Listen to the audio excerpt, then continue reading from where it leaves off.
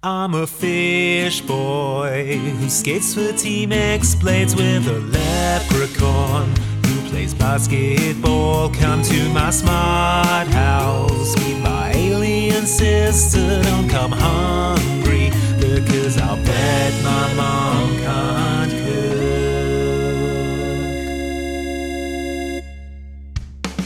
Hello and welcome to Mom Can't Cook, a DCOM podcast. I'm one of your hosts, Luke Westaway.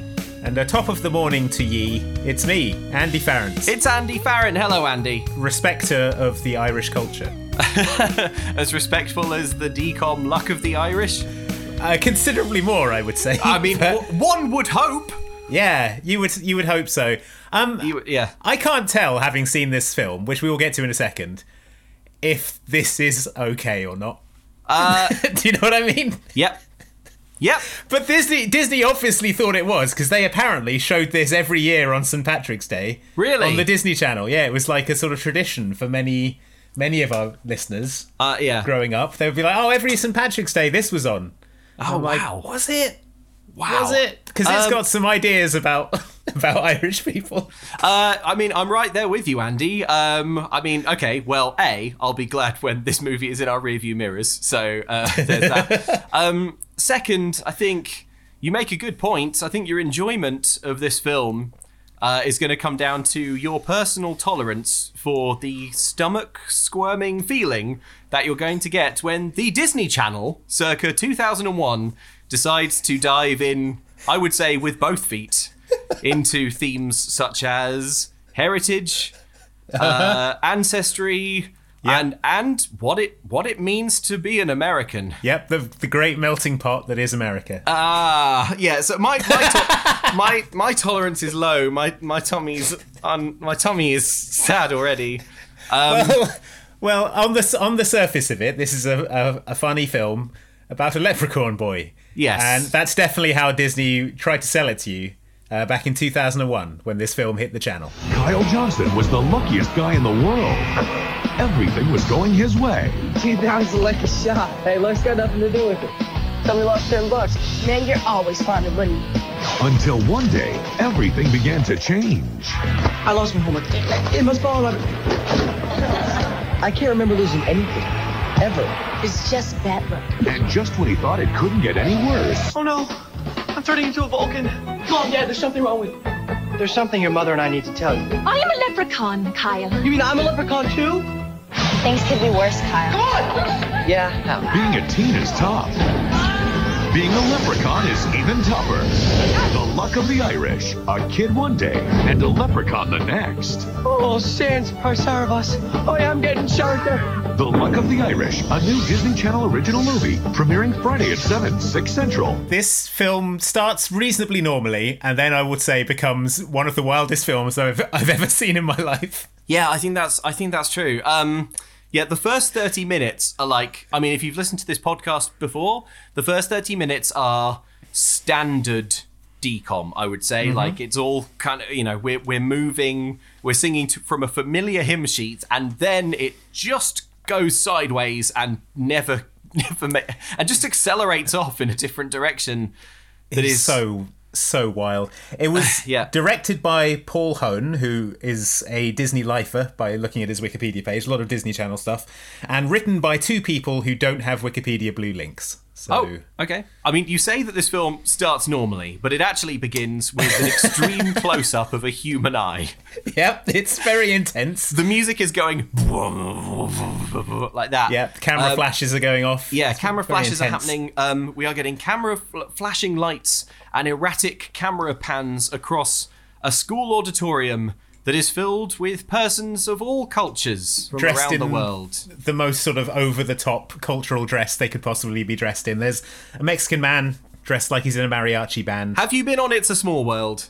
Yes, yeah, exactly. Yeah, it's a live action It's a Small World. Yes. And the person who is presenting this starts talking about how everyone is lucky enough to have one thing in common. A heritage, a family history, traditions handed down. It's all getting a bit like Reddit rabbit hole. I would say it's a bad start. Can we please start with the wacky, fun, magic, DCOM sci-fi? But no. So we are hearing the voice of Kyle Johnson. Johnson, yeah. He's played by Ryan Merriman, who was in Smart House. Yes, the main kid from Smart House. He's having actually some kind of stress dream about being the only person without a heritage. And I'm going to have to stop sighing quite. And at the end of this dream, a teacher stamps on him with... He's tiny. Yeah, he's tiny, and a teacher stamps on him. And it turns out it was all a dream, yeah. It turns out it was all a dream. The note I've got already is that I think it's worth noting as you go through this movie that narration of this in this style, like a kind of voiceover from the main character that's that kind of past tense. So there I wasn't thinking that such and such were good at is often a sign that the movie got edited and they thought this is desperately unclear. And it's the cheapest, most effective way of making it very, very clear what is supposed to be happening in post. Spelling it out for the audience. I'm not saying that definitely was happening here because, frankly, no effort has been made to make this film clear. So, I don't know. Anyway, he wakes from his high school nightmare, his stress dream, and his parents are telling him to get ready for the big game. So his mum tells him to have some yogurt and a fruit bar because it'll keep his energy up. His dad's like, oh, that sounds good. I might have some myself. And then Kyle says, where's our family from? And everyone freezes. Where's our family from, Dad? We're from right here, son. No, I mean, where did we come from? You know, what's our heritage? We moved here from Cleveland.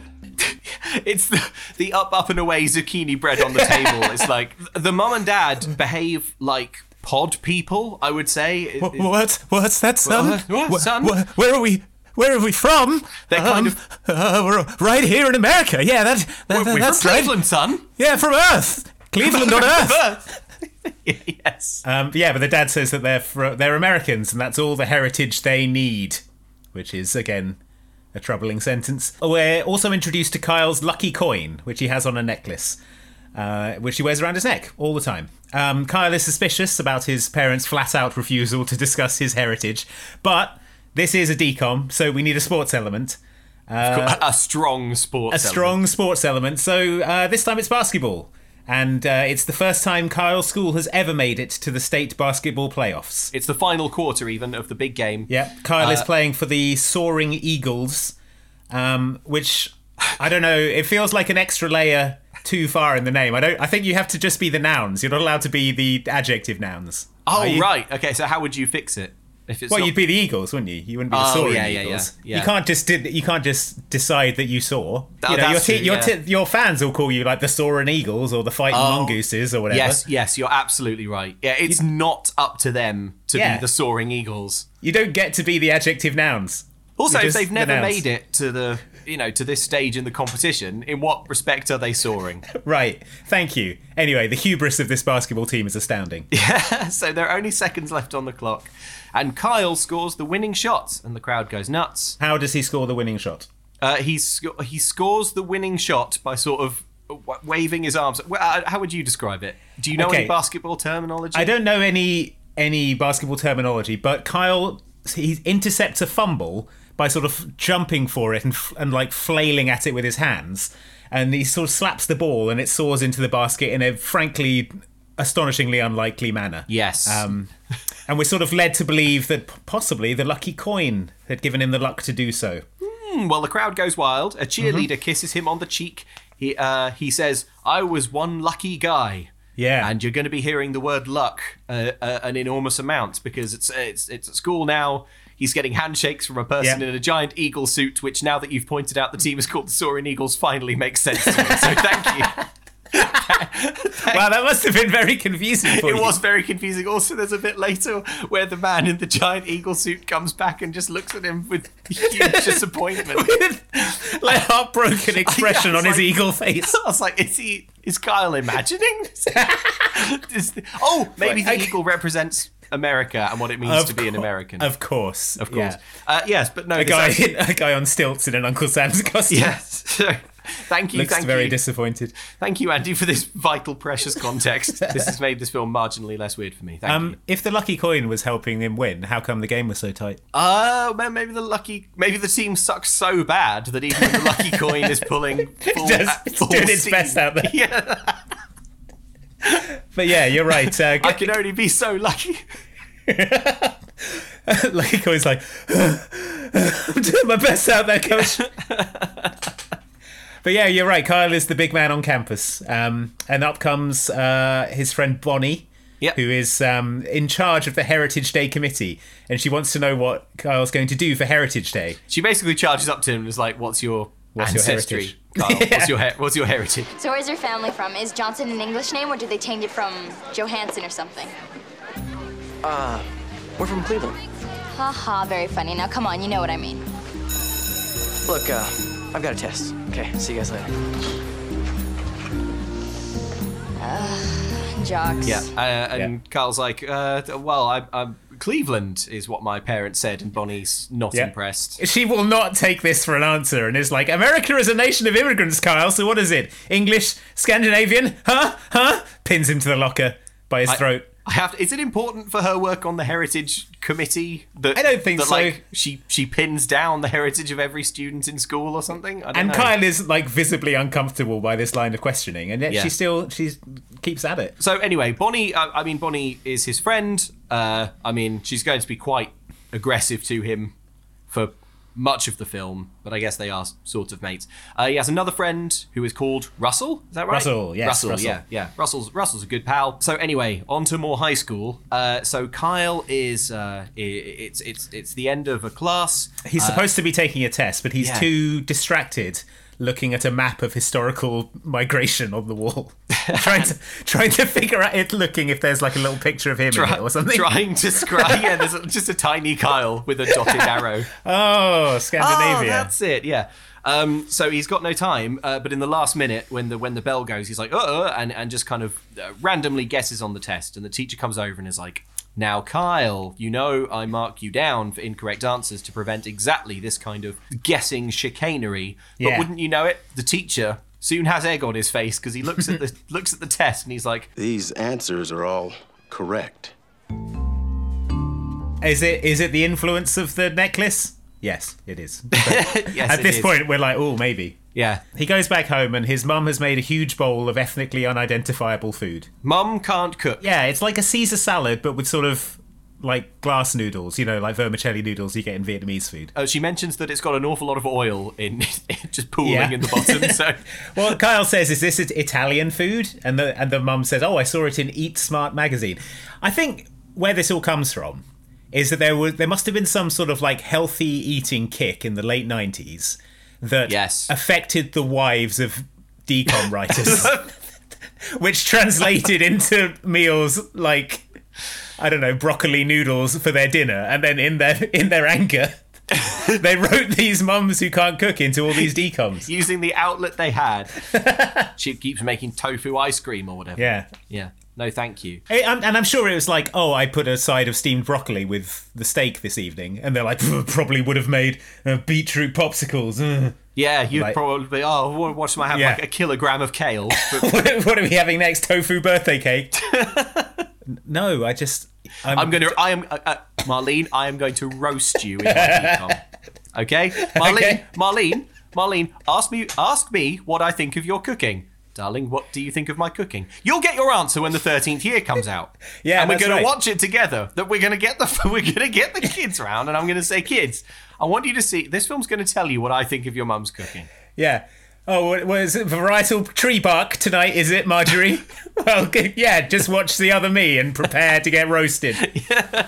It's not varietal tree bark, darling. It's just... Honey, the doctor says if you eat another steak, your heart will explode. I'd rather die standing than live on my knees. Live on my knees eating varietal tree bark. Okay, so... Well, the good news is Mom can't cook. But the bad news is, oh no, at the dinner table, Kyle is once more asking probing questions about his heritage. The family is evasive. The camera angles suggest that they're aliens. He thinks that maybe his sports ability is genetic. Like maybe and he's asking these probing questions, like maybe they were good at soccer, or cross-country skiers, or bullfighters. Okay, then what are we? Where do we come from? I think your great-grandfather moved there from Buffalo. No, Dad, I mean before that, before we came to America.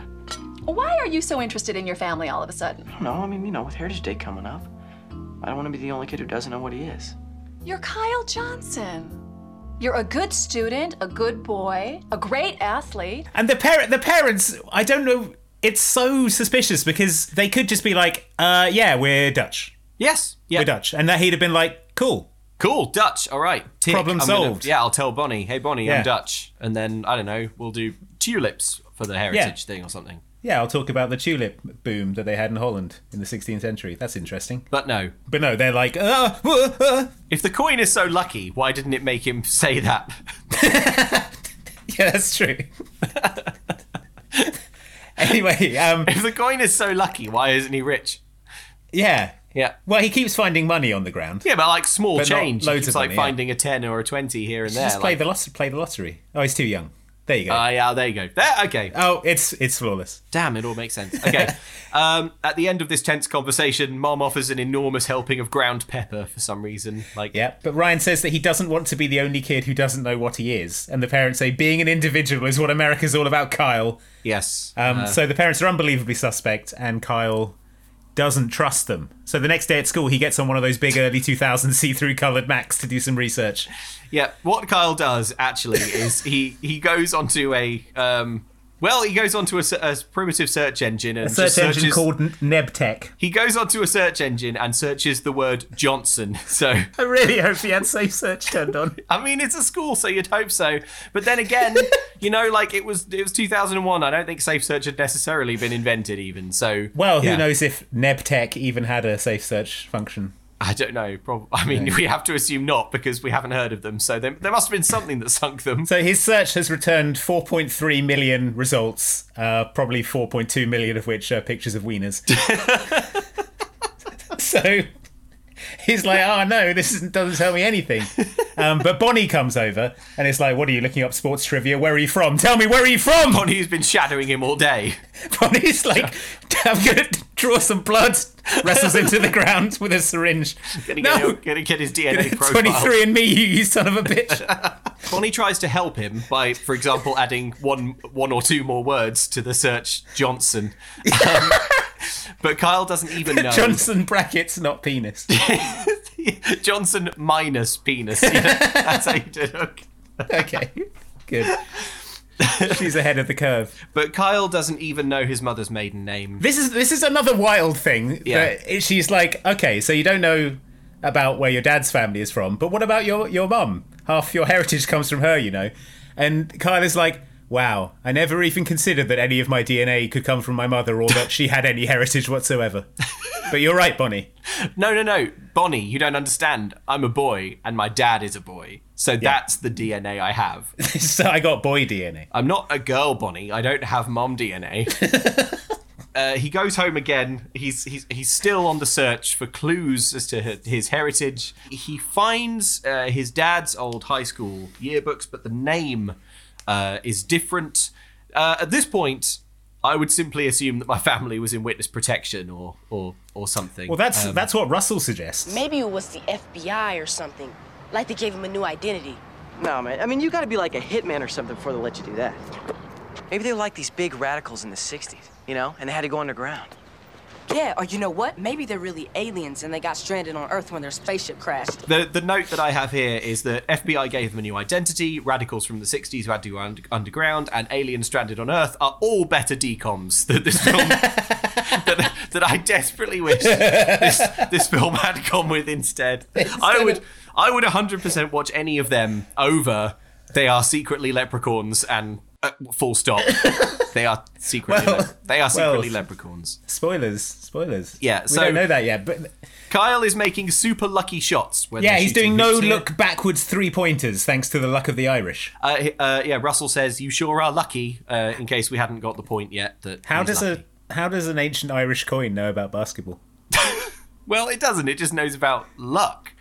Yeah, but it would need to know about special basketball. Oh, you're right. How does the coin know that you want to get the ball in the net? Yeah, how does it know what the point of basketball is? Perhaps it's a learning coin. It's got a rudimentary AI. So the coin, the first few basketball matches Kyle did, the coin probably didn't know what to make of it.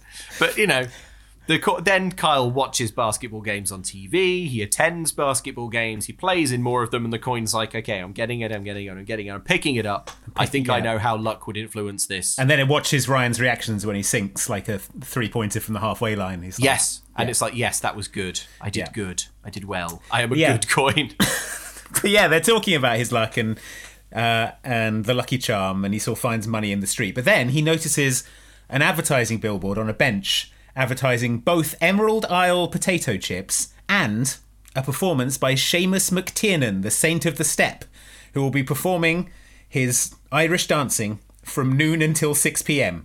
6 hours of dancing for $8. Now, Andy, you say he'll be performing his Irish dancing. I don't think this poster at all makes it clear what this... It's a silhouette. What it's actually advertising. It's a real graphic design is my passion sort of poster. But it promises that from noon to 6 p.m, family fun for an $8 entrance fee. But on the poster is the same stylized sun image that is on Kyle's lucky charm. And then Russell, displaying an intelligence far beyond his years, says, I think this guy, Seamus McTiernan, the Irish dancer, is Irish. The Saint of the Step. The Saint of the Step is Irish. And then Kyle is like, maybe my mum is Irish. And then a penny whistle starts playing. And this is the point where, if you are Irish, you may want to just brace yourself, because it's only going downhill from here. So we cut to an Irish fun fair. It's an amusement park. I'm not clear if it's like an amusement park they've hired for the day to do an Irish theme day, or if it is an Irish themed amusement park. What you need to picture are rides, stalls, a massive proper full-on theme park, but the theme of the theme park is Irish. Yeah. It's not just the theming of this place is packed, and visitors are really getting into it. Like people there are dyeing their hair green to attend. They're all river dancing furiously. Yeah, a lot of people are dressed wearing green. There's balloons with shamrocks on them. It is absolutely wild, and we basically hard cut to this fair with the film assuming wrongly that we will just go with this. Oh, it's one of those Irish fun fairs that they have. Yeah, when the Irish fun fair comes through. I mean, obviously everyone floods down. I mean, you do not want to miss a balloon with a shamrock on it. Oh, downtown's a ghost town when the Irish fun fair's in town. Yeah. I've been stocking up on green head. I can't get any at the local store. They've cleaned it out. Got in 2 days worth of milk because obviously all the shops will be shut. Exactly. The stores there are selling a book called Everything You Ever Wanted to Know About Being Irish But Were Afraid to Ask, and also replicas of Kyle's necklace, but he dismisses them as fake because his is solid gold. Yes, and at this point, a strange elderly man approaches and a spry old Irish fella, and he hits Kyle's feet hard with his cane in a sort of painful stabbing motion. Asks him if he made his own basketball shoes. Ow! And what'll become of your feet when the road becomes hard and stony? Oh, look at this, boyo. Good Irish leather, huh? Soft as a spring shower and tough as a landlord's heart. Hey! You can't put your feet up there. Get the boys a bag of spuds.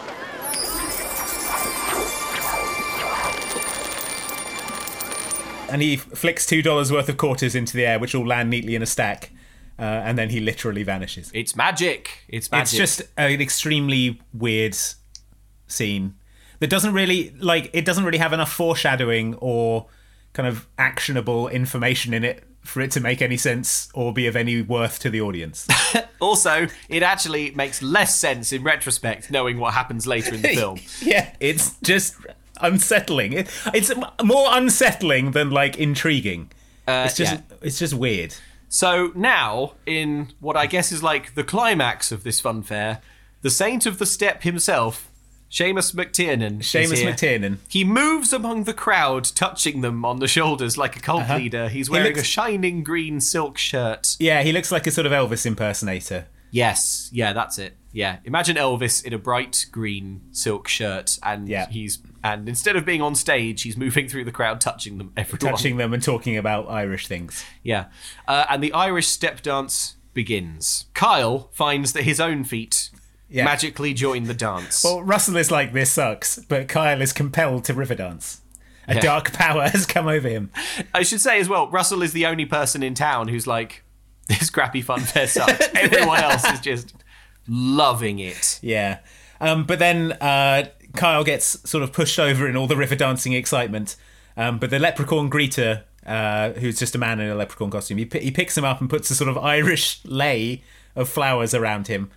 Kyle quickly checks to see if his necklace is still there, and it is. And it is, so that's good. So He's checked that his necklace is there, and it is. So good. Okay, that's the end of the Irish Fun Fair. Uh-huh. You're probably wondering, based on what we said earlier in the podcast, have we yet reached the point? Presumably that was the point where the film goes sideways. No, not yet. I would say, yeah, we've just like clickety-clacked up to the top of the roller coaster. And we're just rounding the corner. Yeah, you're rounding the corner. And as you round your corner, you can see that the track just stopped. The track just stopped. They didn't finish building it. And Michael Eisner is there holding a sign that says sorry. And they've cobbled together a track from a load of Irish stereotypes. Yes. So it's gonna be a bumpy ride. It sure is. On the way down. So it's the next day. Yeah, Kyle has woken up. He fell asleep reading the book about being Irish. And he goes to get his necklace, but it's been hung on one of his sports trophies. And as he's getting it, he pulls the sports trophy off the dresser and it lands on his foot. Yes. Ow. He's like, what? That doesn't often happen. Oh, that's never happened. He comes downstairs to find that Mom has an accent, and I've written accent with a capital A. Yeah. She's got long, flowing ginger tresses and is singing Danny Boy. Top of the morning to you. Did you do something to your hair, Mom? I just thought I'd try a more natural look. Now sit yourself down and I'll put your breakfast on the table. Is that bacon I smell? It is. And I've a pair of hen's eggs frying for each of you. Bacon and eggs? Isn't that a little heavy on the cholesterol? It's time you put some meat on your bones. Now sit down, the two of you. Does Mom sound a wee bit... I just said a wee bit. Yeah, Mom has undergone this kind of physical change and now is cooking an enormous fry-up. She tells Kyle that they're Irish. Yeah, the way that she tells Kyle that they're Irish. The mom is like, I've been thinking about what you were saying about heritage, Kyle. And the dad is like, Kate, no, you can't. The mom is like, you see, Kyle. The dad is like, Kate, you mustn't. No! And then she's like, we're Irish. And the dad is like, no! Like she just said, I'm the Unabomber, or I was in the Manson family, or something. Yeah. And that's why we're in hiding. Yeah. But it's like, we're Irish, and Kyle is like, cool. But then she explains that they hid their Irish heritage from him due to the historical prejudice against Irish people. And then Kyle says that was 100 years ago. But no time to dwell on that because she's plated up the breakfast, and it's the sort of greasiest looking fry-up in history. And she's packed him a small open bucket filled with boiled pig's feet for his lunch. Yeah. Starting to regret this heritage stuff now, eh, Carl? Yeah, Carl, you just had to Google Johnson, didn't you? So, Kyle is off on his way to school with his, swinging his bucket of pig's trotters. Pail of pig's feet. As usual, he finds some cash on the floor, but as he bends down to pick it up, a car drives past and splashes him with puddle water. And Carl is like, this is the unluckiest day of my life. He still found money. Yeah. But then we go through the unluckiest day of his life. So he lost his homework, his bag falls apart, the water fountain sprays water directly onto his crotch. Yeah. And then the girl he likes walks up and then assumes that he wet himself. Yes. And gives him, I would say, a very unsympathetic look. Yeah. I mean, come on. If you think he's wet himself... He deserves your understanding and kindness. Would a pitying smile be too much? But he's got bigger problems because he opens his locker and the stinking, unsecured or sealed buckets of pig's feet and cabbage pours all over him. I guess before he lost his luck, the lucky coin was balancing things in his locker. Yeah, right. This seems like active bad luck instead of the absence of good luck, I will say. Yes, yeah. Kyle is not living like a normal day. Like, I would consider it exceptionally poor luck if a bucket of pig's feet... A stinking bucket of pig's feet. Well, I mean, there's bad luck and then there's just unavoidable, obvious consequences of having an unsecured buckets of pig's feet in your locker. That's true. Well, you know what? Making your own luck is going to be a theme in this film, and I would say it's one of the good themes that is sadly subsumed by all of the poorly chosen themes. So, all of this stuff is bad, but worst of all, that evening at basketball practice, Kyle finds he's unable to make a single shot. Look, you're trying too hard, Russ. Just relax. Let it drop.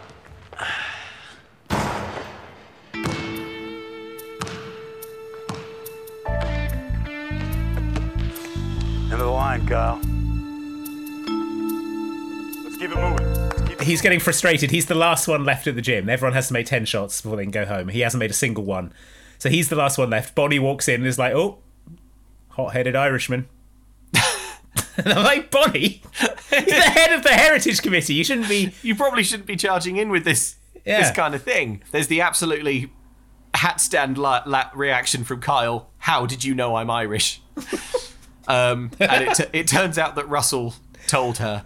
This is kind of said as if it's news. Mm-hmm. You know, like, oh, did you hear Kyle is Irish? Kyle's Irish. Did you hear Kyle's Irish? Whisper it.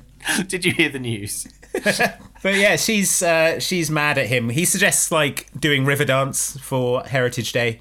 He thinks it'll be easy to learn, and she gets angry. And she's angry because he's always been lucky. Well, everything's easy for you, isn't it? What's wrong with you? Well, are you mad about something? I've known you for a long time, Kyle. You're a nice guy and all that, but you'd be a better person if everything hadn't always been so easy for you. Look at basketball.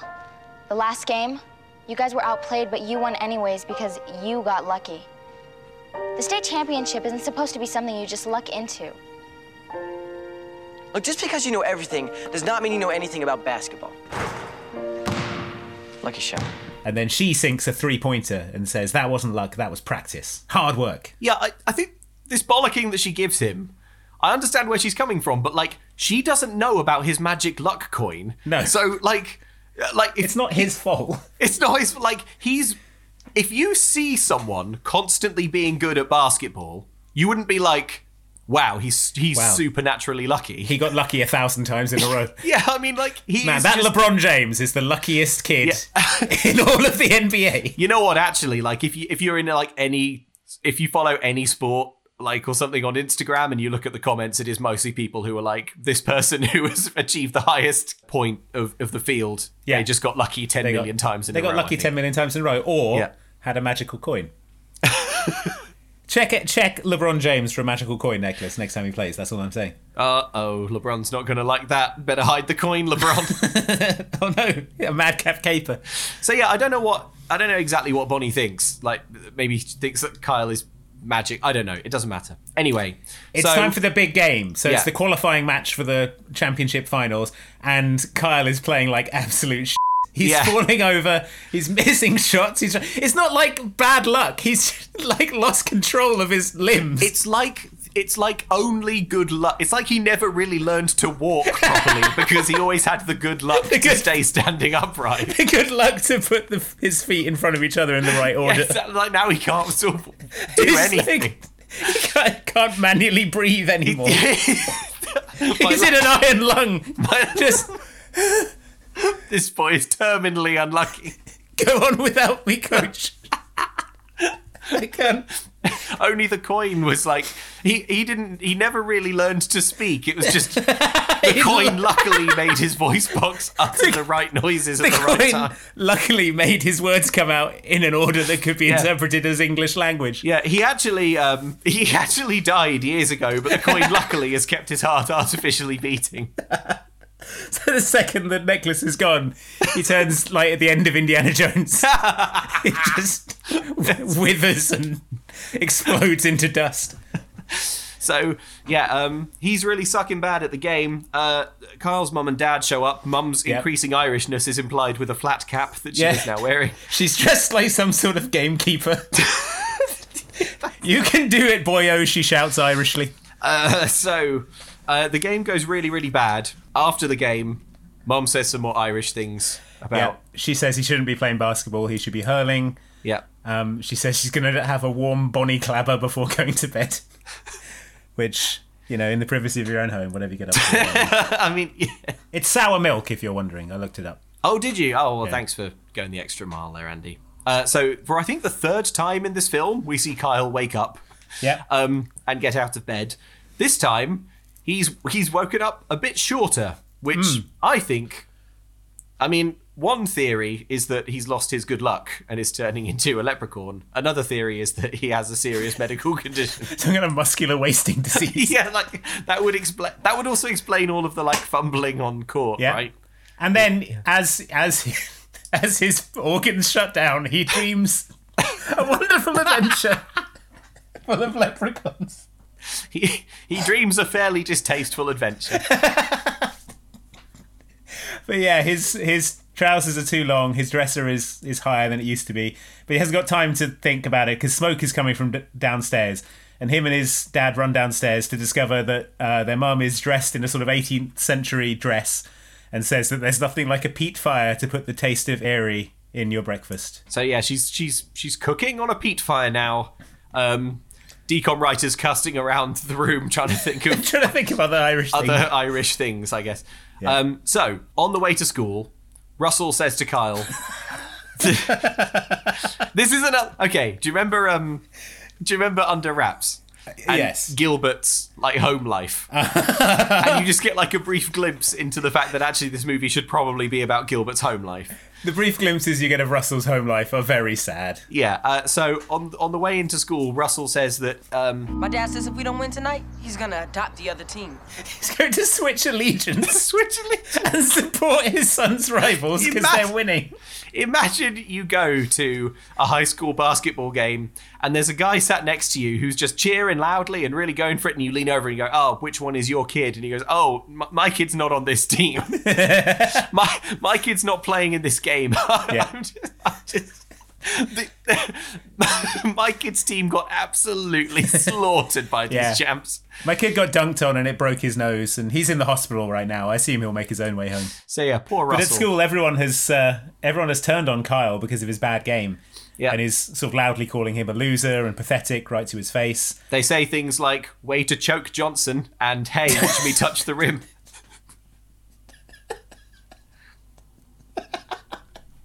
Look, are we proud of ourselves? Am I proud of finding that funny? No, of course not.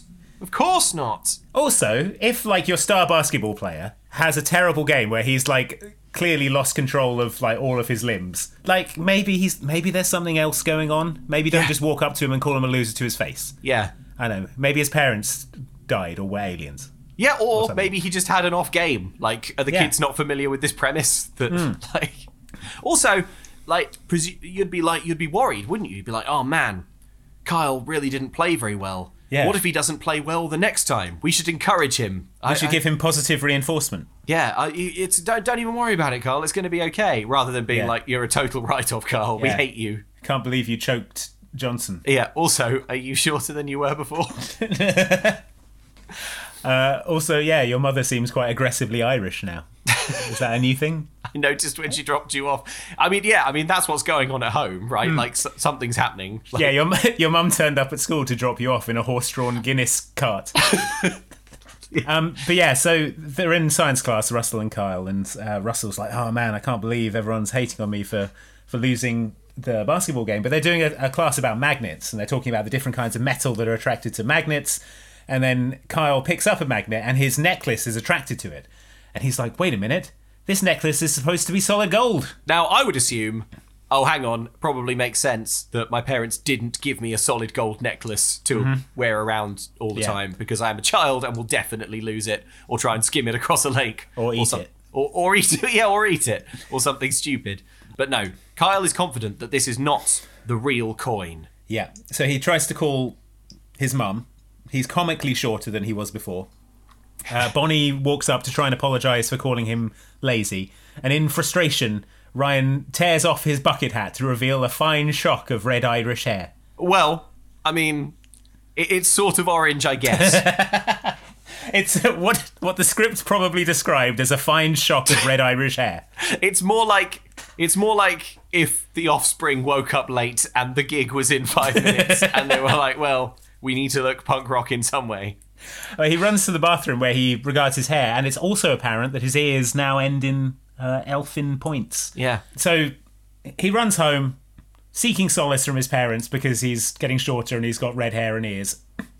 Runs into the kitchen. This is the point. This is it. Okay, this is it. Everybody, hands in the air. hands in the air. Where's the photo? Oh, there isn't one. There's not even any track. But what there is his mother, who is now a foot-high leprechaun, dressed like a leprechaun. And the dad says, there's something your mother and I need to tell you, son.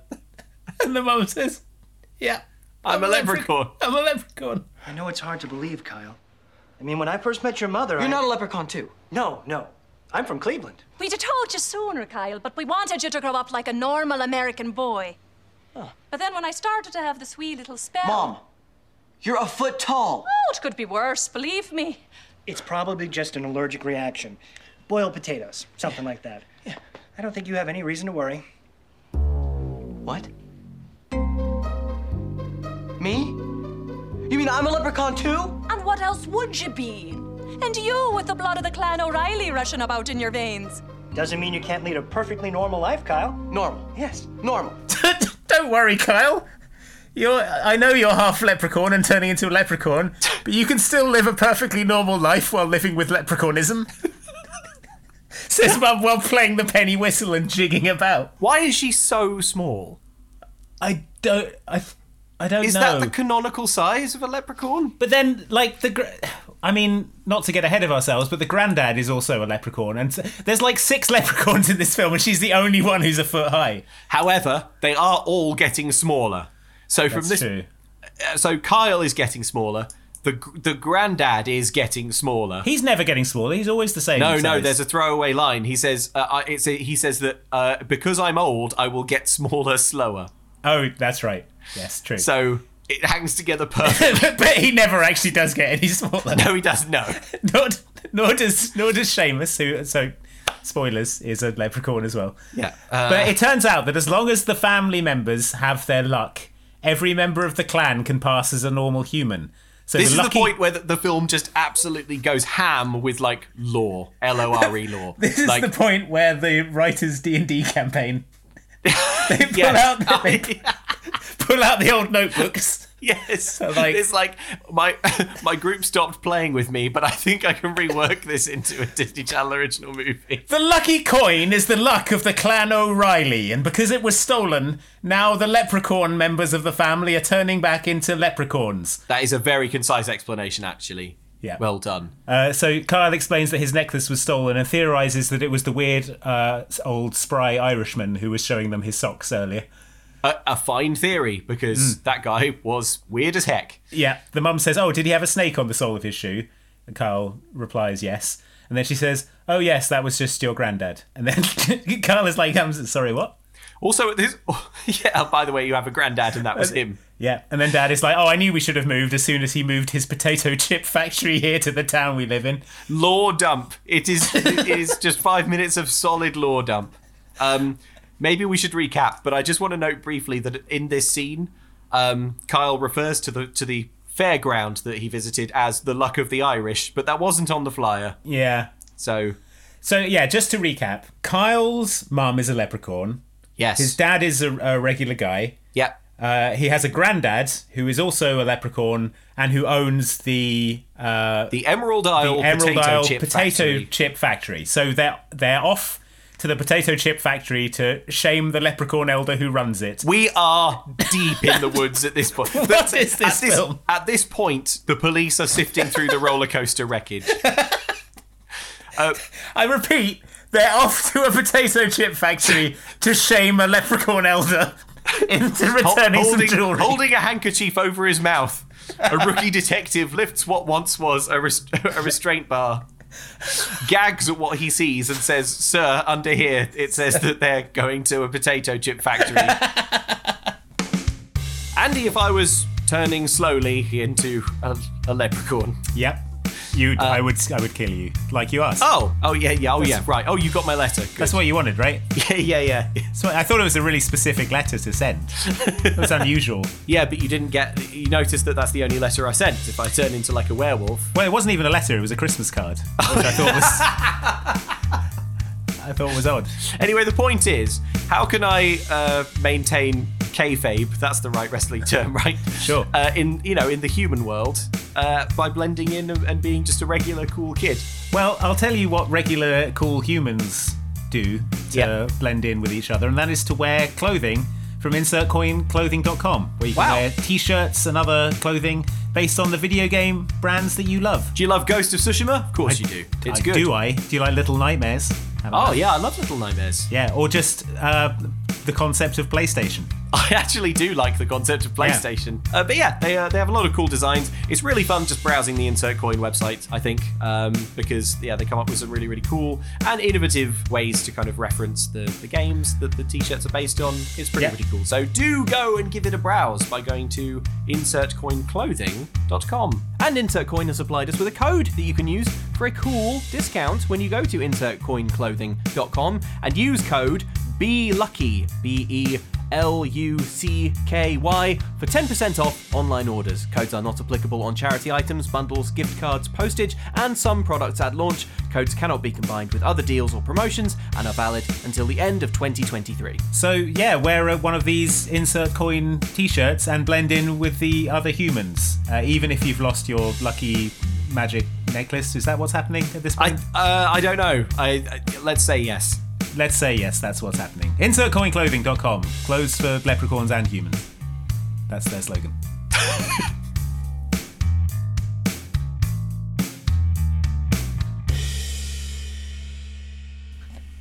Anyway, the mum stays in the car because she's a leprechaun. And the dad and girl go into the potato chip factory. Mum is we should say that as well, that Mum is a small leprechaun. From this point in the film, she ceases to be helpful and only plays the flute and sort of dances around. Jigs around and talks in what could charitably be described as an Irish accent. Yes. So here we are at the Emerald Isle Potato Chip Factory. Mm-hmm. Everyone at the factory is Irish. Well, everyone in the factory has what could charitably be described as Irish accents. Yes. If my granddad lives right in... Granddad. Why don't I ever get to see him? Because I'm not a leprechaun. And they don't believe in mixed marriages. That's why we had to leave Cleveland. We even changed our name so Kate's family couldn't find us. Well, if you and Mom, love each other, why should it matter? Well, sometimes leprechauns can be small-minded. Come on. Mr. O'Reilly says he doesn't have a daughter, and for you to go away and not to be bothering him again. I'm not leaving here until I see Mr. O'Reilly. Dad and Kyle try to get into the factory for reasons that aren't really clear. Mm-hmm. Security have them thrown out. Physically, literally thrown out. Literally thrown out. Like Jazzy Jeff being thrown out of the Fresh Prince mansion. Yes. So, however, upon picking himself up and dusting himself off, Kyle sees a school bus is pulling up. Now, it turns out that the local high school's Young Achievers Guild, Feet Bonnie, is about to start a field trip to the local potato chip factory. Yeah. Wow, what a field trip. Sure, I'm glad I joined the Young Achievers Guild. I never dreamed I would get to see the inside of a potato chip factory. Yeah, so they're going on this tour. Sidebar, the granddad is apparently called Riley O'Reilly. He's not. I missed that. His name is Riley O'Reilly. Look, Michael Eisner was tapping his watch.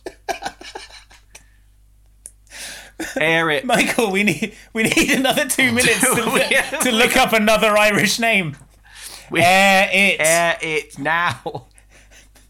What's the hold up, Michael? Michael, if you can't get them to air this thing, I'll find someone who can. Michael, the jet's leaving in 2 minutes. Air it. Michael, put your fingerprints on this knife. Michael, it's Donald. He isn't breathing. No cops.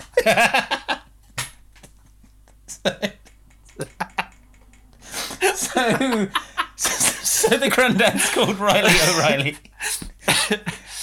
That's why that happened. Yeah. So Okay. Kyle attaches himself to the tour group. Yeah. And then through a bunch of unlikely things that happen, him and Bonnie end up getting spotted by security. And then they go on a big chase through the potato chip factory. Yep. Kyle sort of explains the leprechaun situation as they're going. He steals a little car thing. A security guard jumps aboard and they sort of like tussle in quite a violent way. Yeah, the security guards honestly behave like they are trying to kill him. They are willing to kill. Yeah, they're Yeah. willing to kill Kyle to stop him looking at the secret parts of the potato that they have. At this point, I think it's already been explained that Riley O'Reilly,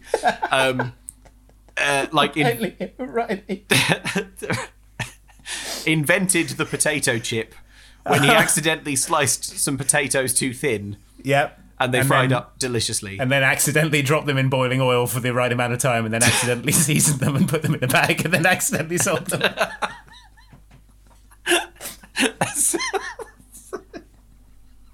So you can see why they don't want Kyle to see the inner work parts of the factory. So yeah, they're what's the secret? They told you when you came here how you do it. You slice them up thin and you fry them. Hang on. Wait, hang on. By this point, we know that this factory also operates on clan luck. So I think we have to assume that by now an enormous amount of salmonella has gone into the potato chips. 30 or 40 employees have fallen in the boiling oil vats. The corpses are stacking up and they can't let these outsiders see. No one here really knew how to make potato chips. We're in a room with a bunch of potatoes and knives, and luckily they sort of ended up sliced real thin and fell in the oil. Perfectly seasoned. Whereas now that the clan luck is gone, we all stabbed each other with knives. We all stabbed each other with potatoes. So...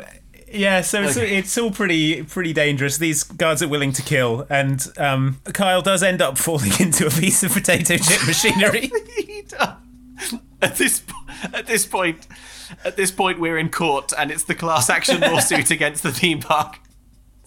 Tearful families are stood watching in the docks as a lawyer walks over to a big board on an easel. It's labelled Exhibit B, and he says, as you can see here, Kyle, the protagonist, falls into the machinery of the potato chip factory. But it turns out, instead of being sliced into potato chips, it's just a big slide that goes down into the basement of the factory. Where Which he I lands. would say is exceptionally lucky. Yeah. If this film was holding true to its own internal logic, he should have been cooked up as a potato chip. Yeah, that's true. He's suffering from active bad luck at this point. So to fall into a piece of industrial machinery and come out of it unscathed is pretty good going. So Kyle and Bonnie both fall into the machinery, but they're kind of spat out of the... What does this machine do? I don't know, but it's a big boy-sized tube. He lands at the feet of Riley O'Reilly, Yes. who then says the line, "A good boy like you has nothing to fear from the oven." Which is one of the most sinister things I've ever heard. I forgot about that. So, Riley O'Reilly does some more law dump. It's the coin that lets him pass for human. He didn't take the coin. He says that. He didn't take the coin. He speculates that it's Kyle's mother who's taken it because she just wants to make him look bad. But then he realises that they're all suffering from extreme leprechaunism, and so it must mean that the coin has fallen out of the control of the Clan O'Reilly. It's not Kyle's luck. It's the luck of the Clan O'Reilly. It's all that's held us together for 1,000 years and more. 1,000 years of invasion and oppression and being forced from the land. 1,000 years of stony fields and famine, saying goodbye forever as you get on a boat for a distant shore. And now when we finally made it, here in America, and are just about to have all our luck, you've lost it! Well, why did I have to wear it? Huh? Why not you or Mom? You're the youngest member of the Clan O'Reilly, and it's always the young that have all the luck. Now, Grandad starts playing a flute for no reason I can discern. Well, it's, Irish. Bonnie says, do you have to do that? And he says, of course I do. I'm Irish. That's how I manifest despair. Kyle is involuntarily jigging around. Sidebar, it would be so choice if at this point it turned out that Kyle had set this whole thing up to get back at Bonnie for constantly asking him about his heritage. Oh, yes. It's like, set up this ludicrous, elaborate Irish leprechaun prank. Happy now, Bonnie? Yeah. Maybe just leave me alone. Is this enough heritage for you, Bonnie? Also, if this is how Grandpa manifests despair, why is Kyle happily jigging to it? Yeah, right. He's cheerful. Well, Kyle had to wear the necklace himself because he's the youngest member of the clan, and it's always the young who have the luck. But now Grandad is bemoaning the loss of the luck, saying it'll be bankruptcy and ruin for him, and Bonnie is back on her, hey, it's not all luck, it's hard work. And then that's when the Grandad reveals that it was sheer luck that led him to invent the potato chip. There was no skill or knowledge involved. So Kyle says that he lost his coin at Seamus McTiernan's amazing show. Yeah. Grandad is like, why didn't you tell me you went there? Because that guy, Seamus, is... He's a fair Derrig. A fair Derrig. A kind of bad leprechaun who are thieves and liars. So, I mean, what the film doesn't ever do is address why Grandad was at this amazing show if he hates it so much. But fine. Fine. He's just there showing young boys his socks. He's just there, hitting children's feet with his big stick and asking if they've made their own shoes. That's how he spends his weekends. So, we're now outside the factory. The family is all together. Grandad meets the dad for the first time, and it's at this point that the film gives in and makes the O'Reilly, oh really gag. I know who took my coin. It was Seamus McTiernan. Granddad says he's like a fur Derrig leprechaun. He says they're all thieves and liars. Oh, really? No. O'Reilly. Riley O'Reilly. Mm-hmm. So, They held out for like 6 or 7 minutes. Yeah, I mean, a heroic effort. Well done for holding out so long. You're all legends. And the dad is from Ohio, but the mum told Riley O'Reilly that he hailed from the shores of Erie, as in Lake Erie, and he misheard it as Erie, the Gaelic name for Ireland. So. Now, this is going to be more important than you think, or than it should. Or than it deserves. Yes, absolutely. Okay. But so the family, they put their differences aside. The mum is like, oh, I'm not sorry for marrying my husband, but I am sorry for the trouble that it caused you. And they reconcile some. And then they all team up to get after Seamus McTiernan, the thief leprechaun. The Bonnie says, I'm coming with you because the Young Achievers Club is all about seizing opportunities. And how often do you get to seize the opportunity of helping a clan of leprechauns get their luck back? You know what, Bonnie? Fair play, not often. Probably no more than 2 or 3 times a lifetime. In the school year. School year. So, so they all head off in Grandad's car. They meet Russell along the way as well. Grandad's car is a green Cadillac. Yes. So Russell and Bonnie and Kyle and Grandad are all in it. Grandad now has an enormous white beard and hat. Hasn't shrunk at all, but does have an enormous beard. Yes, because his leprechaunism is advancing quickly. Yeah, it's a terminal case. Russell joins them because he's just sort of wandering around in the street and sees them drive past. Well, probably his dad said, don't come home until the team... Don't come home until you've won the championship. But Dad, the game isn't for 3 weeks. I said what I said, Russell. Well, then you've got lots of time to practice. They roll up on Seamus's camper van. Yeah, Seamus's mobile home. Yeah. Which the king of the leprechauns is living in. To remind you, this is Seamus, the kind of like Elvis impersonator looking sort of chap. Seamus, the richest and most powerful of all the leprechauns, lives in a van down by the river. Yeah, in this suburb. So Dad sneaks up, he looks in through the window, and he sees a safe full of gold through the window. A veritable pot of gold it is. Yes. However, Seamus drives off. And then there is a car chase set to a Scar soundtrack. They're getting away! Don't let him... Don't let him get away! I saw it. There's a whole bunch of gold coins in there. Come on!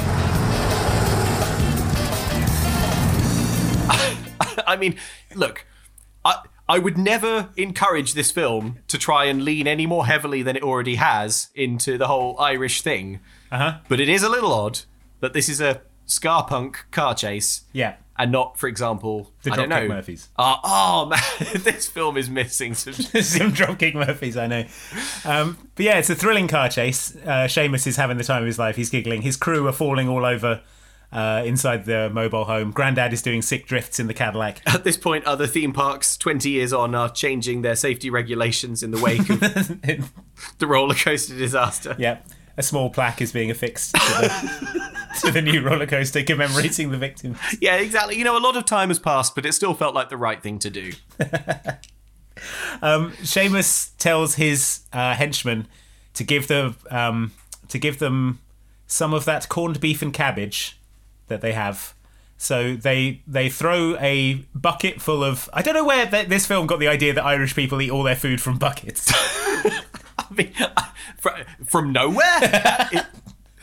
Is that a place? But they have a bucket full of corned beef and cabbage that they throw out the back, and it causes Grandad to crash the Cadillac, and Seamus escapes. Yep, at this point, there's 30 minutes of the film left. I know this feels climactic, but oh my God, strap the F in. So yeah, the car is totaled. The Grandad is playing a lament on some sort of bagpipes. Yeah. Kyle tells his friends to go home. I could never play basketball anyway. I was only good because I was lucky, he says. And then Bonnie gives a little speech about what it means to be an immigrant and an American, which is basically uncomfortable. It's quite uncomfortable. She talks about how when the Irish first came to America, they had a hard time, but they didn't give up. I mean, when the Irish came to America, things were tough. And they had to work at jobs other people wouldn't take. And they didn't get paid what they deserved. Well, at least they got paid. The important thing is they didn't give up. They kept trying till things got better, and that's what makes them special. Not where they are now, but the spirit that kept them going on the way there.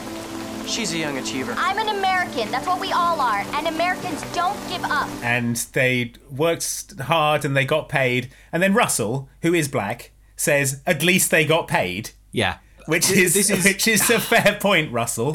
It's not that these ideas and that these conversations are bad to put in your movie. It's just that you're the Disney Channel and it's a DCOM, and if you've been listening to this podcast, you know how much effort and care generally goes into the making of these. Yeah. Like, not enough care has been taken. Also, to raise all these questions and then to have the resolution of it be, but it's fine now. Yes. I think that's probably the main reason why it feels uncomfortable. Because Yeah, they raise all this right. stuff and then they're like, but actually, America is brilliant and has no flaws. I've just got written down here that this whole kind of speech that Bonnie gives is the kind of soul-searching dialogue that might hit harder if there wasn't an elderly man in an enormous fake beard in shot. Yeah. Which, you know, like, that's this film all over. It's sort of half-heartedly, lazily, clumsily. This film is as clumsy as a man with mile-high hands, and it's as trying clumsy to as a man who's lost his magic luck necklace and it's trying to play basketball. Exactly. As clumsy as a Kyle fumbling the basketball, it is trying to grapple with some incredibly weighty themes. Yeah, and boy, is it whiffing it. So anyway, then they see a rainbow. Oh yeah. So while you digest that that rumination on heritage and prejudice, a rainbow appears, and then the Grandad says, Come on, boys! And then they all start running towards the rainbow. Rainbows don't actually touch the ground. Is a fact that Russell points out.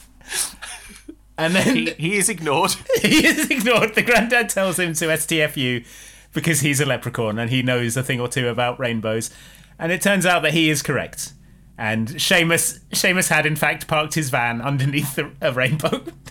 Yeah, this also means that Seamus evaded the O'Reilly family and then drove like one block over and parked up. And was like, that ought to fox him. Right at the very end of a rainbow. Yeah. So they've stopped to have sandwiches and a performance by a folk band in a bar. Yes. Giving Grandad and Kyle the opportunity they need to sneak into his motorhome to steal back the luck necklace. They get in. Grandad magically opens the safe using magic. Kyle finds his coin, Grandad is like, hey, let's steal all this gold. And Kyle is like, I know we've just met Grandad, but that seems like a wrong thing to do. If all of this gold is stolen, then we should call the police. And Grandad's like, well, now, hey, now, let's not get the cops involved. Yeah. That bit of dialogue accidentally made it in from something Mickey was shouting down the phone. The typist was just transcribing all the shouting in the room. But yeah, the Grandad's is begging to be allowed to steal this gold, but Kyle says, we came here to work hard and make something of ourselves. And the Grandad is like, we now, is it? Sure, and it's worth a pot of gold to hear you count yourself among the little people. Even such a big, lovely pot as this. And then, because Kyle... I say because, why am I making an assumption? I'm just going to say, and then Kyle's ears go normal and his legs extend. Yes, he puts the necklace back on and it goes into that sort of weird, like, blocking where you know some special effects are going to happen. Yeah, oh my God, that is so true. His ears go normal again and his legs go in a way that looks extremely painful, but his now normal height. His granddad's beard recedes like 2 inches for some reason, it then stops. But then the gold coin starts cycloning around the trailer and a ghost Seamus... Go for it. Comes out of the chest, yeah, grabs the Grandad. He's sort of massive, and he grabs the Grandad and pulls him into the chest, like taking him to the leprechaun spirit realm. Then the door of the motorhome opens and he walks in holding the grandpa. So it's like... he used his magic to spirit him to the other side of the wall of the RV and then walks him into the RV. Yeah, it's like he drags him off to the spirit realm and you're like, oh man, how is he going to get Grandad back? And then the door opens and he walks in. Grandpa's there. Walks in with his Grandad in a headlock. Anyway, that wasn't very lucky. A man driving a digger stops. What's this? It seems like the bucket has hit something. He gets off. He was busy bulldozing this whole theme park. But what's this? It seems to have hit an old plaque. The words are faded now and he can't read them. This is all going to be luxury flats soon. So Seamus has Grandad by the beard.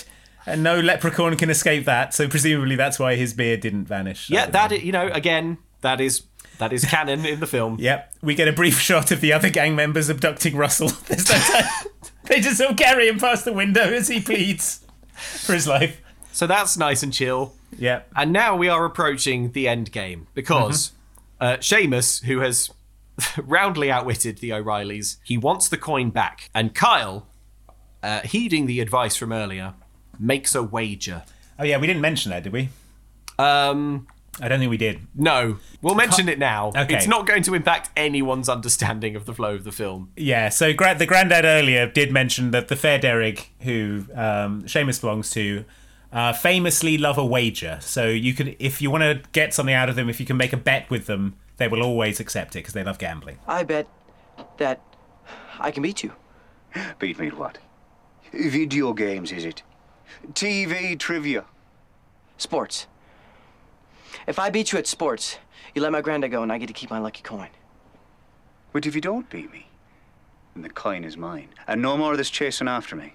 I mean, I haven't made any bets with sort of supernatural Wishmaster kind of situations, but it really feels like that is too vague to say sports in that way. That you're just asking to get Wishmastered. You're asking to get killed in an ironic way. Well, Wishmastered is exactly what Kyle is going to get. So immediately, Kyle and Russell, for some reason, Russell's involved. Russell was there.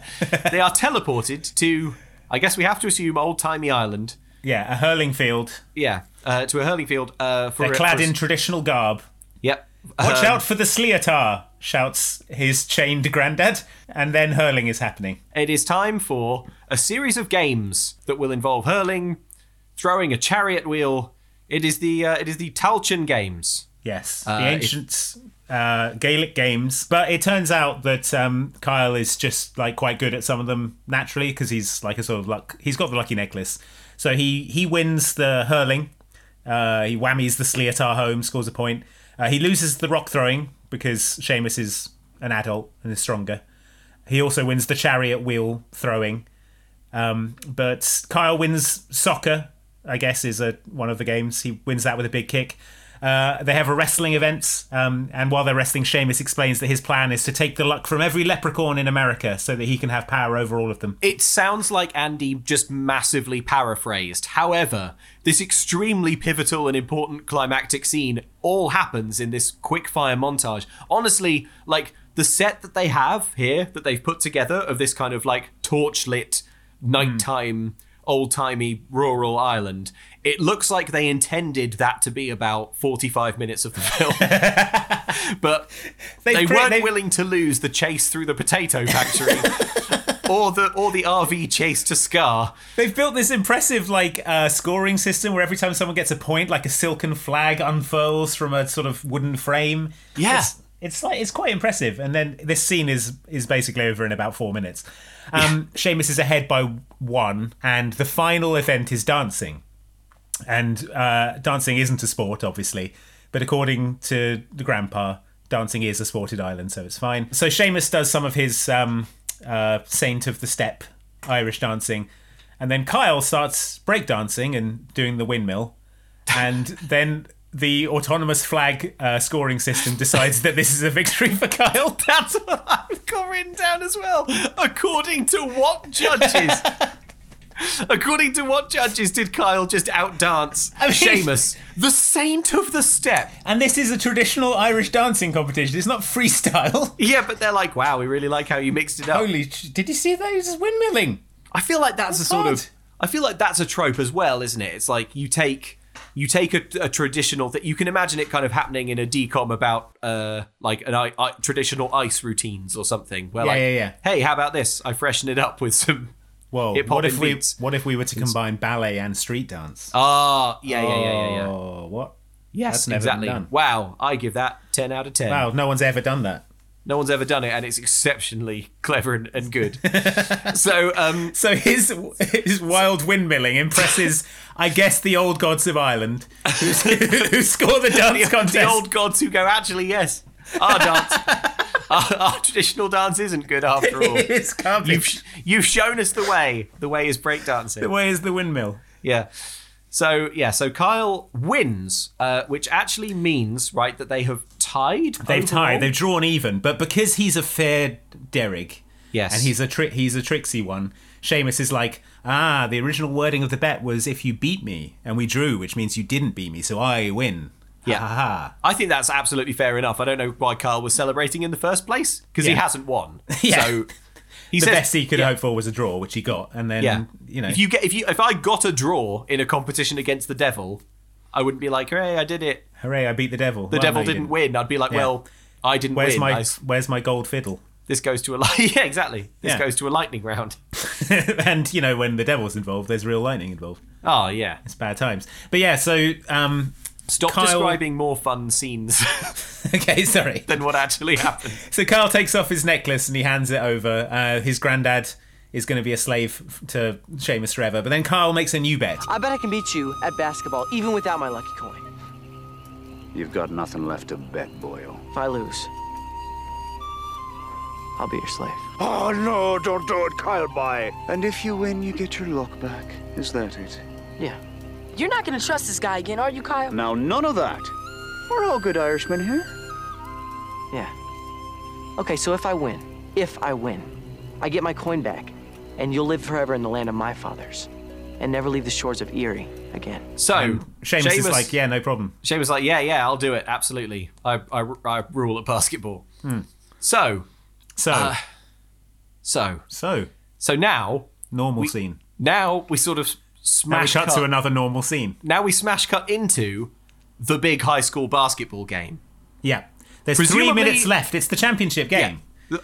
But this is like before it was a kind of like now we will go to the past, like a kind of fantastical realm where this competition will take place. Mm-hmm. Now they are actually literally in the high school basketball match. Yes, with and only 3 minutes left. It's been going on for like an hour, and all of a sudden, presumably to the spectators, they've teleported into the room. As several children and grown men have just teleported in. The game is tied at 62 apiece. And the coach is like mad at Russell and Kyle for not having been there for this entire game, but he puts them in. So they line up against the opposition team, who are Sheamus and his cronies, but who appear to everyone else as sort of boys, teen boys. Right. Okay, cool. Sorry, I didn't realise it was all perfectly explained. Yeah, no, it was, it's watertight. Sorry, I'd like to apologise to the film. Yeah, well, good. So, yeah, they're like, all right, let's play basketball. And then Sheamus starts like dunking on people. Yeah, it turns out Sheamus actually really rocks. Really good at basketball. The granddad is there. He's sitting atop the hoop, negatively reinforced. He's just shouting at Kyle that he'll he's like, you can't do it, Kyle. Can't do it without your luck. You lose, Kyle. You'll be a slave forever. Let's go. You can't beat him. He's a fair Derrig. He's too good at everything, and you suck so bad. You can't do it without your luck. No, if I just try hard Shut enough, up, Granddad, Kyle. You can't do it. But maybe if I try hard. Shut up, Kyle. But look at my mouth. Let me move aside my big fake beard so you can see my lips. But could I just throw the ball? Shut it might up. Go in. Shut up. So, probably because of this, his team immediately goes behind by 8 points. Yeah. So Sheamus is kicking ass out there. I mean, you've got to hand it to him. You know, he's for a leprechaun. He's doing sweet, like through the leg windmill dunks. Yeah, like I mean, you know, he's winning for real. It's you know, it's fair enough. So then, Grandad from up on top of the hoop throws Russell a coin. And says, Russell, try playing with this lucky coin. This is a lucky coin. And Russell's like, oh, yeah, boy, a lucky coin, finally. My luck's about to change. Look, Dad, can I come back in the house now? Kyle comes up to Grandad and is like, why did you give him that coin? It's fake. And Grandad is like, hey, have you seen Space Jam? You know how in the end when they drink Michael Jordan's secret stuff? Special stuff. Yeah. Yeah, well, it's the same deal. The real luck is confidence. And then Russell's like doing sweet windmill dunks or whatever because And Kyle realises that the luck is inside of him, the luck of the Irish. Yes. The granddad says, a leprechaun is nothing without his luck. Nobody's nothing, says Kyle. But it is, I mean, it's pretty clear from earlier that Kyle lacks any fundamental basketball skill, and all of the points that he scored in previous games were like the ball ricocheting off his bum and going in. I can absolutely guarantee that if I went into a basketball game with normal luck and immense confidence, that would not translate to a win. Well, he never had to learn how to play basketball because every time someone threw a ball to him, it pinged off his bum and went in the net. It bounced off his bum and then off several other things. And then off his bum again and went in the hoop twice. For double points. So he scores, Russell scores, they're starting to make up the deficit. That wasn't luck, shouts Bonnie. Russell and Kyle are playing like a well-oiled team machine. There's only 10 seconds left on the timer. There's 2 points in it. Sheamus has transformed into some sort of weird goat-like Pan-style leprechaun. He's got a big beard and he looks demonic. Very goatish, yeah. He claims that he's king of the leprechauns, you'll never beat me. Kyle is like, but teamwork, and he passes the ball to Russell, who takes the shot. This ball spins around the rim, and then in a last-second buzzer beater, it goes in. Hooray. And Russell's dad is finally proud of him. Hooray! Sheamus is like, now, you said I had to go back to Ireland, which is going to be fine for me, so I don't even care that I lost, because... It's like, I don't need your coin, I've got plenty of other coins hidden away in a big cave in Ireland, and I've got loads of coins, haha, I'll be king of the leprechauns yet. Yes. However, Kyle has done a clever trick. Yeah. On this fair Derrig. Haha, well, what I actually said was Erie, so off to Ohio, fucker. Sheamus is instead banished to within the shores of Lake Erie, which means he can never leave the lake. Yeah. So he realises this and he goes, oh no! And then he sort of, his arms and legs go all small.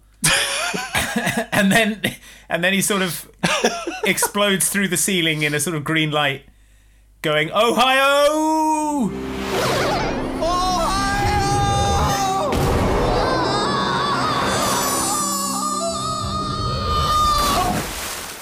Spacemen are teaching their children about Earth roller coasters. And then he lands. They weren't all safe. There was, of course, the great disaster. So yeah, he lands in Lake Erie. And I guess he has to just bob around in Lake Erie forever now. Yeah, I mean, like, he's a magical creature. This is probably fine for him. He'll, like, live on the back of a car or something. I don't know. Like, feast on fishermen. Yeah. Or something. Oh, man, that sounds pretty cool. Basically, there's a new cryptid in Lake Erie now. So everyone's happy. Kyle reclaims his necklace. Everyone's cheering.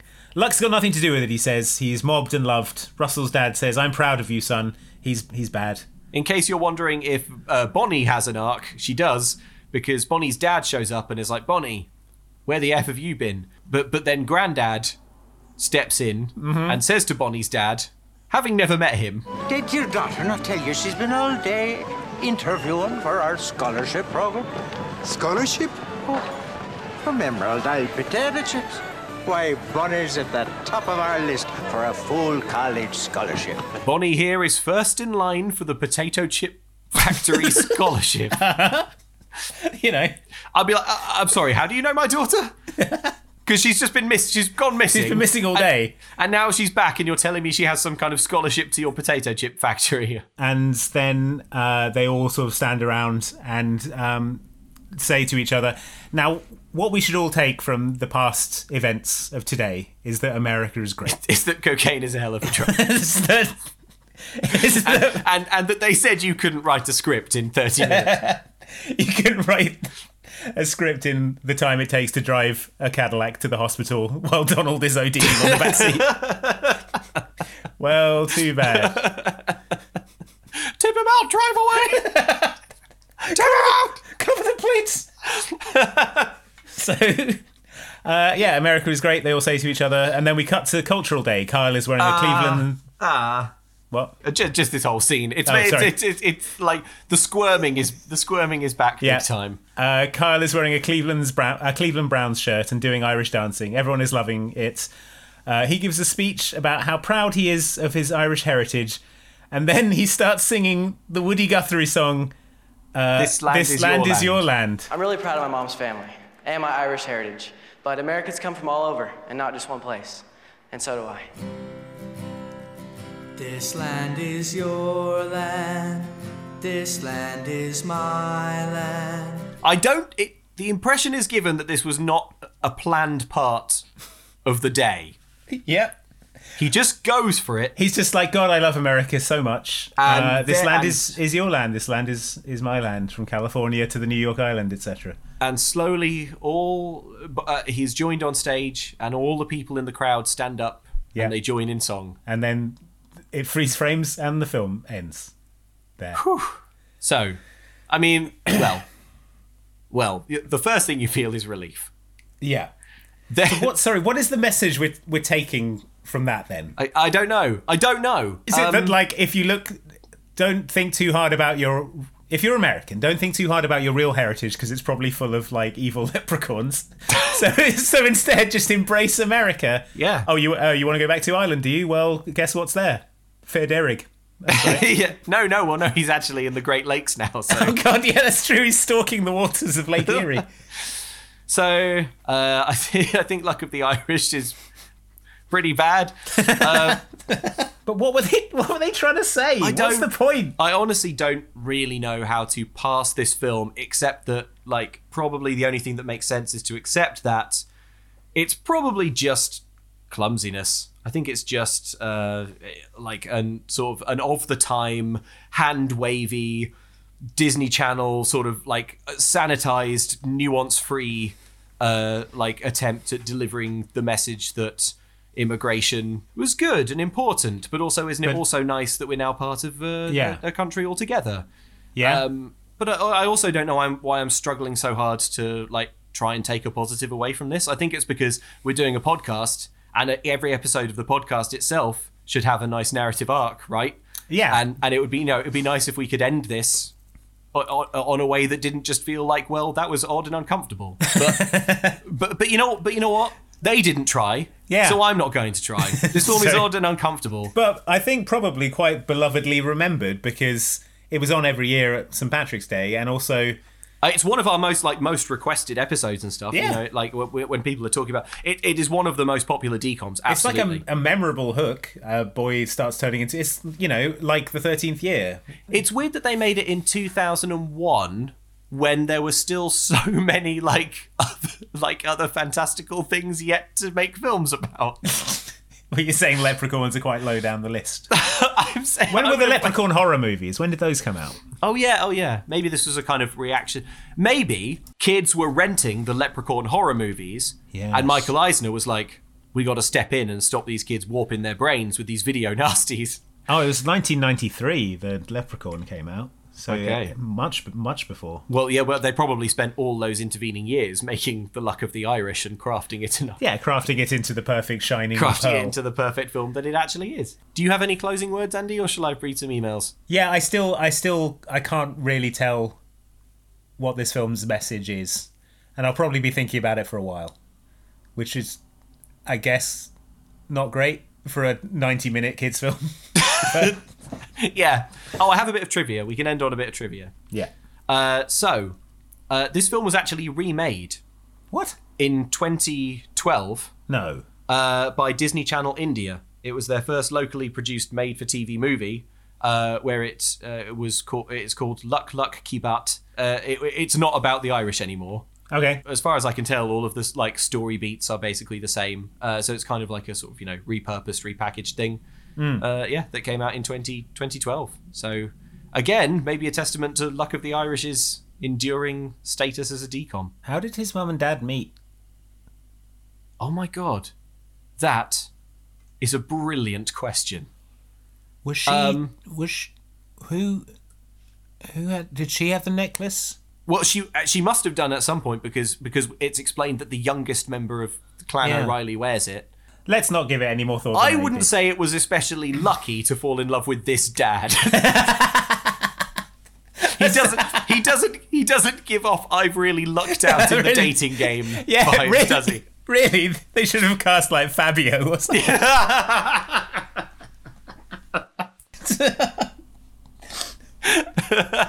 Oh, that would have been a lot better. Yeah, like kind of sexual dynamo. I have a couple of emails, Andy, about Up and Away from viewers who are understandably confused and upset by many of the things featured in the film. Let me read this email from Zach, who says, about the aluminium foil. It's almost completely made out of aluminium, like close to 99%, if not 100% in some cases. There are so many aluminium things in this movie, like the bleachers, the hood of the car, the hood of the van. Scott's bicycle is most likely aluminium alloy at least. They are touching aluminium so much. I am just saying there should be a lot of pain going around. The whole film should just be them staggering, from surface to surface. This also burns. You know the bit at the start of the second Make a Gun film where O.J. Simpson gets shot and then he's just ricocheting off surfaces for 10 minutes. It should just be that. It should be Sideshow Bob and the Rakes, but with aluminium things. Yeah. And Brandon Soren, thank you for this email, who says, it's established that Scott's 14th birthday is the deadline for his powers showing themselves. And if he doesn't, then there's no powers for him ever. Bronze Eagle makes the wild claim that no one ever developed powers after turning 14, and yet, but a few short scenes later, the grandparents are talking about Spider-Man, and it becomes quickly apparent that every superhero from every comic is real in the world of Up and Away. Oh my god, yes! I'm no comics expert, but I'm pretty sure a large amount of them don't acquire powers until they're considerably older than 14. Even Spider-Man, I think, generally gets them when he's like 16-ish. Also, even with the assumption that the 14th birthday deadline is only for Scott inheriting genetic powers, that still does leave every single other type of power acquisition out there. Given the family's proven track record with Scott's safety, I predict a sad few years where his entire family expose him to every kind of radiation they can find, or maybe even a few new ones after that. It's probably a good thing there wasn't a sequel. His dad just flying him through cosmic rays and being like, how about now, son? No, Dad. I'm feeling sort of gradual weakening in my bones. Sure do feel unwell. Super unwell? Yeah, actually. I do actually feel super unwell, yeah. Hooray! Thanks as well to everyone who's mentioned Sky High, which is another Disney movie that was released 5 years after Up and Away, which is basically the same premise. I don't know if it's technically a decom. It isn't. It went to theatres. It's a proper budget, right? And also, like, real actors like Kurt Russell and Bruce Campbell. And What? Yeah. All right, as always, if you want to get in touch with the podcast, you can do by emailing momcan'tcookpod@gmail.com. And we have merch as well, don't we, Andy? We sure do. If you head on over to momcan'tcookstore.com, you can check out some cool t-shirts and other items, posters and things of that nature based on this podcast and the films that we've watched, such as Brink or mainly Brink. It's mainly Brink. Okay, fine. It's all Brink. It's all Brink, all right? Andy, what the hell are we doing next? I'll tell you, Luke, and you'll listen close as I tell you that we're doing the movie Quince. With a Why T. did you say it like that? Because quince, might think I'm talking about the fruit. We could be talking about a jelly. Yeah, the jelly thing. But no, we're talking about quince with a T, which is a decom about 5 babies. It is about, yeah. It's got Marnie from Halloween Town in it. Oh, God, I forgot it has Marnie in it. Oh, yeah. No. Marnie's back. Hooray. I'm really looking forward to Quince because we've done a real run of like increasingly wacky fantasy sci-fi ones. And this is a back down to earth, good old fashioned, normal, non-supernatural drama. Yeah. So the synopsis here says Jamie Grover is tired of being the center of her parents' universe. Her wish for less attention is granted when her mum gives birth to quintuplets. Dun, dun, dun, dun. All right, so that is Quince. Watch it or don't. It means little to us, but we hope you listen to the next episode anyway. Look after yourselves, folks. Yeah. If you ever run into trouble with a fair Derrick, remember to offer them a wager. Yeah. Remember to confine them to one of the Great Lakes. Yeah. Erie is full, but I think Superior, Huron is still empty. And you know what? If you are near Lake Erie this year, maybe don't go too close to the shore. Yeah. In case a Seamus pops out and dunks on you. Yeah. His inexplicable basketball skill. Thanks for listening, everyone. Catch you next time.